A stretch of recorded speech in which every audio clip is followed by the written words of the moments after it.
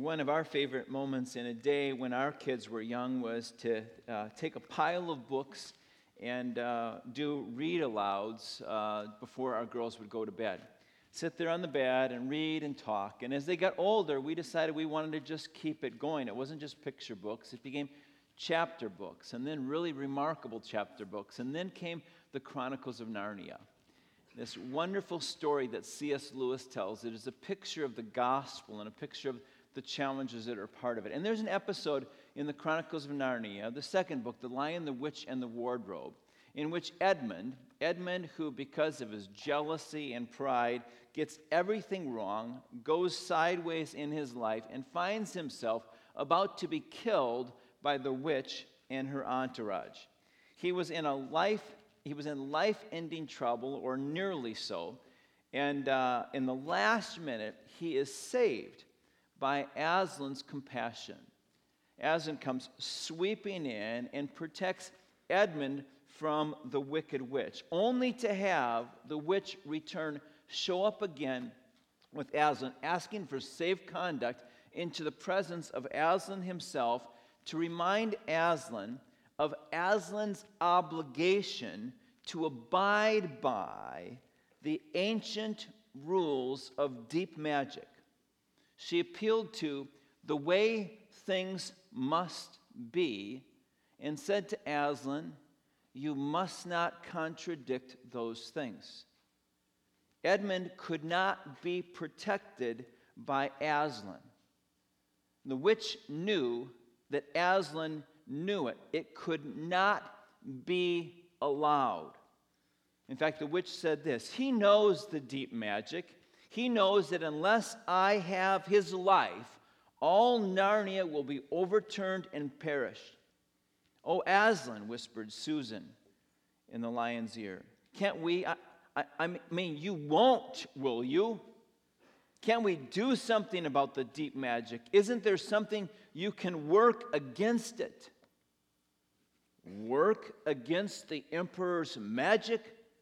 said Aslan, turning to her with something like a frown on his face, and nobody ever made that suggestion again. You see, as much as Aslan loved Edmund, love is not something easily accomplished for a person of holiness and righteousness and justice. We throw the word love around as if it's some mushy sentimentality and fail to realize the profound challenge of a person who is holy, being a person who is loving. You see, if the God of the universe chooses to be loving, in that choice, the witch would contend he must violate every principle of order and morality. Will you sacrifice order and justice and holiness to be loving? And the witch pointed out to the lion that that is an impossibility. If one chooses to be holy, then one must surrender their desire to love, because holiness is a demand for justice to roll down. You see, Aslan wanted to rescue Edmund, to act on his love for Edmund, but the witch pointed out to Aslan himself, it is not easy as you imagined to violate every principle that would then turn the whole of Narnia, the whole of the world, upside down. C.S. Lewis is letting us know the character of love, the real character of love. And so when we come to this part in Advent, where we're reminded of God's love, that God is love, and we see it over and over again in Scripture, it's helpful for us to understand that love is complicated. There's actually a surprise in Luke chapter 1 that we might not initially see, but Zechariah describes God in a startling way. It's right there in verse 78. And if you write notes in your Bible, I would encourage you, if there's any phrase you highlight, it must be this one: because of the tender mercy of our God. because of the tender mercy of our God. There's a tenderness that characterizes God in this description of who he is, but it also at the end of the phrase says God, and the reference to God here is God, the mighty one, the almighty one, the holy and righteous one. And we see tenderness and holiness side by side, and to any ancient eye, and even to many religious people today, that would seem to be absolutely impossible. Compassion and holiness used to describe the same person is stunning, really. It's a little bit like putting these two words together, Adele and pitchy, or Trump and humble. Now, that wasn't a political statement. He said it himself, right? But you just say, those two things don't go together, or Putin and pushover. You see that? But God is described as tender. And it is as surprising because it just seems like it's an impossibility. Those two things cannot coexist. Love and justice are incompatible traits on their own. They're incompatible traits. For God, it presents a dilemma because God claims both of those things. That is why so many people look at Christianity and object to it and throw it out. As people who follow the Lord, we declare and we know that God is a God of holiness and justice and righteousness. We understand that. We even understand what it means. We have illustrations even in our world. I was in court with someone just about a week and a half, 2 weeks ago. And the judge comes in, and it's all business. This person had an advocate with them that doesn't really care if the person is innocent or guilty or not. He's an advocate for the person. And then there's the judge. And the role of a judge isn't to be an advocate. The role of a judge isn't to be compassionate. The role of a judge is to be fair and to be patient and to be considerate of any problems that would get in the way of a person completely understanding what would happen. And that's what that judge was doing. In fact, the court hearing was actually postponed because the judge wanted to be fair. But a judge will consider the merit of the case, will consider the laws that pertain, and will call for justice to be done. Beyond that, one would say, if you choose compassion, you're not a judge anymore. You see, it must be the trait. One person gets to be the judge, and law and truth absolutely matter, or he is not a judge. And then there's another person who gets to be the advocate. And whether innocent or guilty, it doesn't matter. They are there to care for that person. You see, that's the conundrum that's a part of this. And it's why there are so many faiths and religions that look at Christianity and say, you can't have it both ways. You look at other faiths in our society, and you see them based on a moral code and perhaps a sacrificial system. Something has to be done. Restitution has to enter into this. Or you hear about 5 pillars and a choice to give your life away because it must be so. God is a God of holiness, and he must be surrendered to, and one must be devout. It's hard to fit love in without God becoming soft. And that seems so incongruent with God being holy. I had an opportunity with my wife to be part of a group of university students who went over to Europe a number of years now ago. And we went to Copenhagen. And there were a number of refugees that had come to Copenhagen from the Middle East, and Denmark was doing a great job of just trying to do whatever they could to care for them. And in the middle of this, there were a number of Christians who wanted to let those people, those immigrants, understand the character of the gospel. And so there was actually a debate that took place, and we were there for it. And there were hundreds of people from the Middle East that crowded into this room, and there was a Danish professor, brilliant, engaging, clever, funny Dane, who was Muslim. And he created the case, described the case for Islam. And then there was a Syrian-born gentleman named Shaukat Mukherjee who was Christian. And he was going to describe the case for the place of Christ as Savior of the world. And the Dane stood up and talked all about the holiness and the righteousness of God. And he was absolutely engaging. And it was brilliant. And it made so much sense. And to Western eyes, it was particularly enjoyable and captivating. And then Shaukat gets up there. And he says slowly, without any engagement other than the words, and he said, I want you to know that God is a God of love. He's a God of love. He's a God of love. I was sitting there listening to this debate, and I thought, oh, this is going to be just an absolute disaster. He's not engaging in the debate at all. But he said, I want you to know that God is a God of love. And you know what? After that was over with, a crowd of people from the Middle East gathered around Shaukat and said, could it possibly be true?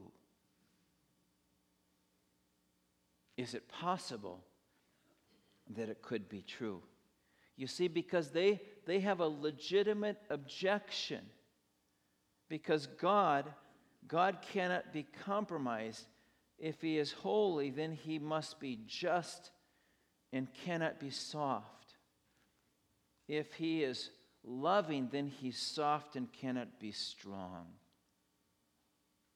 And yet there it is, right there in Luke chapter 1. We are told that God is both. How can it possibly be? There is only one way. And the word sticks out over and over again in Luke chapter 1. It's the word mercy. It's the tender mercy of our mighty God. You see, when mercy steps in, it's possible for love and justice to coexist. The word mercy is the word that means one is not punishment.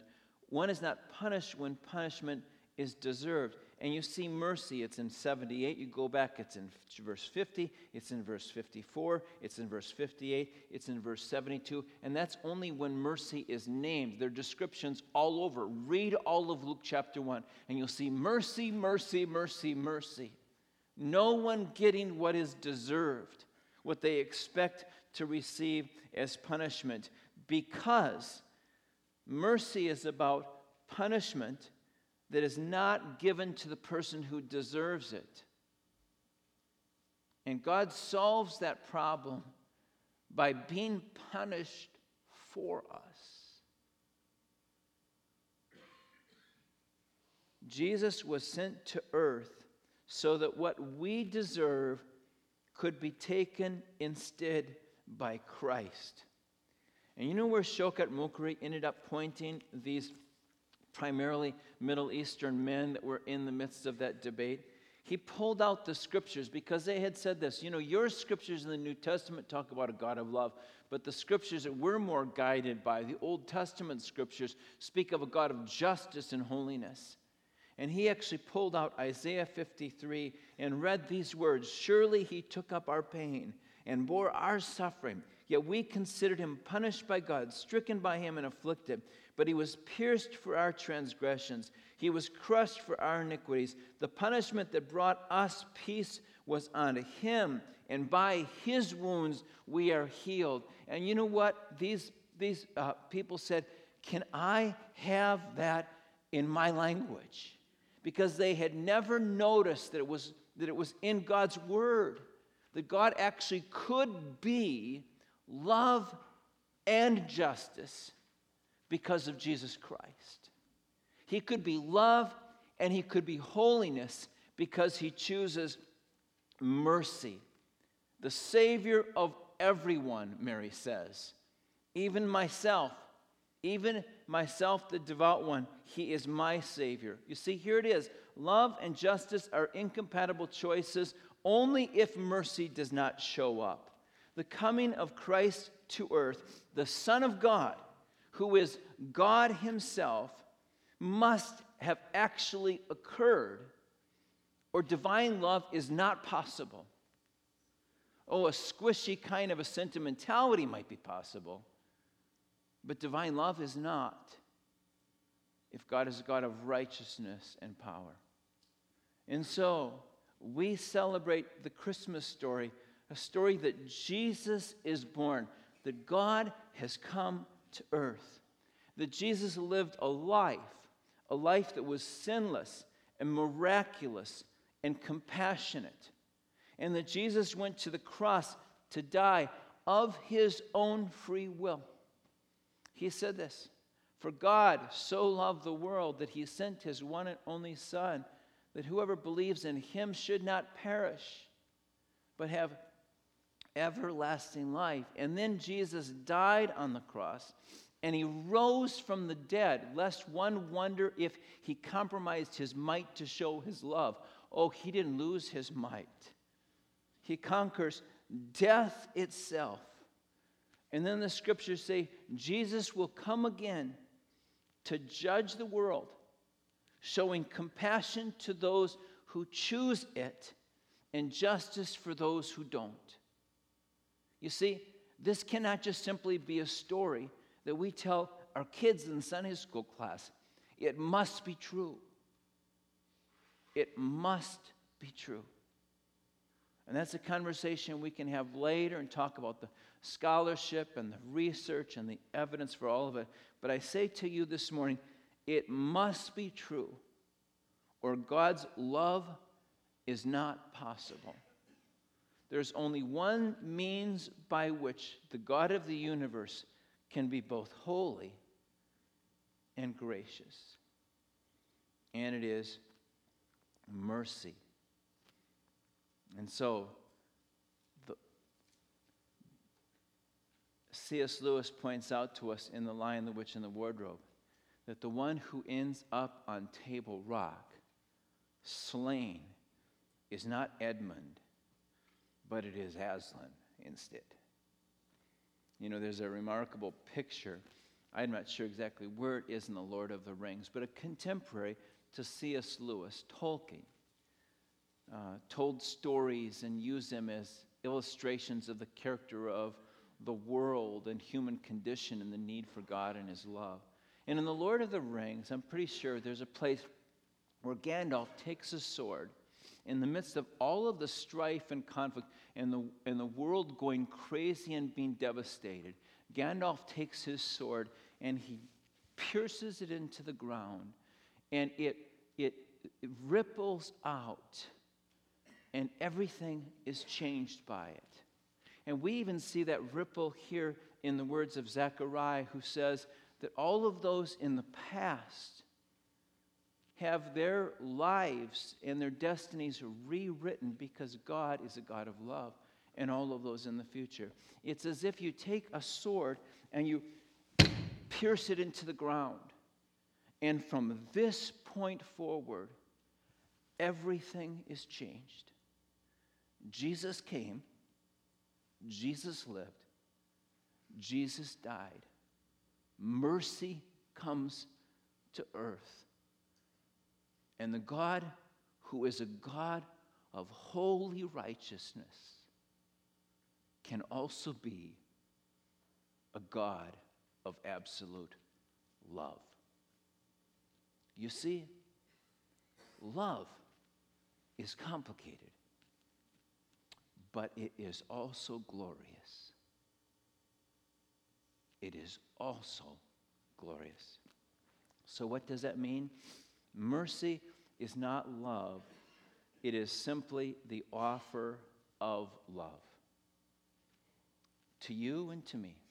Go to Luke chapter 2, and you see in it the angels singing this song, "Glory to God in the highest heaven, and on earth peace to those on whom his favor rests." How do I get his favor? How in my life can I have the manifestation of love like that, to actually let his favor come to me? Well, the angel says it. It happens for any of those who choose to let his favor rest in their life. that just do this. I want it. I want my life to be a resting place for your favor. You see, it's a choice that we must make. Love is possible for God because of his mercy, and love is possible for you because of your invitation. Love is possible for me because of my invitation. Come, Lord, reside in my life. And God will say, now you will know my love. Because I can be a God of love and a God of holiness as well. God comes to earth. He also wants to enter into our life. He can, because the witch no longer has a voice. All legal issues have been resolved because he loves us. He comes as king, as ruler, as one to surrender to, but he comes as father with gentleness and care and compassion, all because he came as a humble, manger-born child. Glory to God in the highest, and on earth peace on those to whom his favor rests. You see, I discovered as a young man that God was a God of love. But I had to decide whether I wanted his love to be for me, his favor to rest in my life. And a decision was necessary for that. Christmas is a celebration of God's choice to visit us. It is a celebration of his glory and his grace. It is an awareness of the unique character of God's might and his mercy. It is also an invitation to experience his love. Love means nearness. It's a relationship. To be a Christian isn't a designation, but a relationship. And so we come to this point every year, and in this moment there is either gratitude or challenge. We either come into Christmas with gratitude for his love, perhaps the dimensions of which we never really understood as profoundly as we understand now. And we say, thank you, God, for your mercy that allows me to depend on your love. And Christmas is a season of incredible gratitude. It is also a season of challenge. For those of us who were like me as a young man and realized I either follow and let his love enter into my life, or I continue to live my life on my own in much the same way Edmund made his choices. So here's what I want you to do as you reflect on this season and prepare to enter into it. I want you to think about what the calling God has on your life this year, this Christmas season. Is it a calling to be characterized by gratitude, or to consider the challenge that God says to all of us, give your life to me and let my favor rest on you? To absolutely surrender your life to him and decide that your life belongs to him. So in front of you, in the seat pockets, there's actually a little card that has a prayer request on it. And not everyone here will do this, but I want to encourage some of you to say, I feel compelled to pray. And there's a place for prayer. There's a card that says connect on one side, and it says prayer on the other. And I want to just pull this out. I know it's not what we always use it for, but you can use it for this morning. And while we gather together and sing about God's love as we conclude this service, I would invite you to write a prayer of thanksgiving or invitation. No one has to see it. You can take it with you. You can put it in the baskets in the back if you like to let us celebrate with you what you're thankful for and grateful for and what God has done in your life over years and years and years. Or we can pray for you as you surrender to God for the first time in your life and say, I want his favor to rest in my life. So write a prayer. God, I want you to know my gratitude. or God, I want to give you my life, and walk out of here celebrating Christmas in the way it was intended to celebrate. Daniel and his team are going to lead us in a song, and while he's doing so, I would encourage you to respond, either vocally or prayerfully, or writing something as a message to the Lord. God, thank you for your love to us. Thank you for your mercy that makes it possible. And thank you above all that we can still sing, Holy, holy, holy, Lord God Almighty. We give thanks for your love. Amen.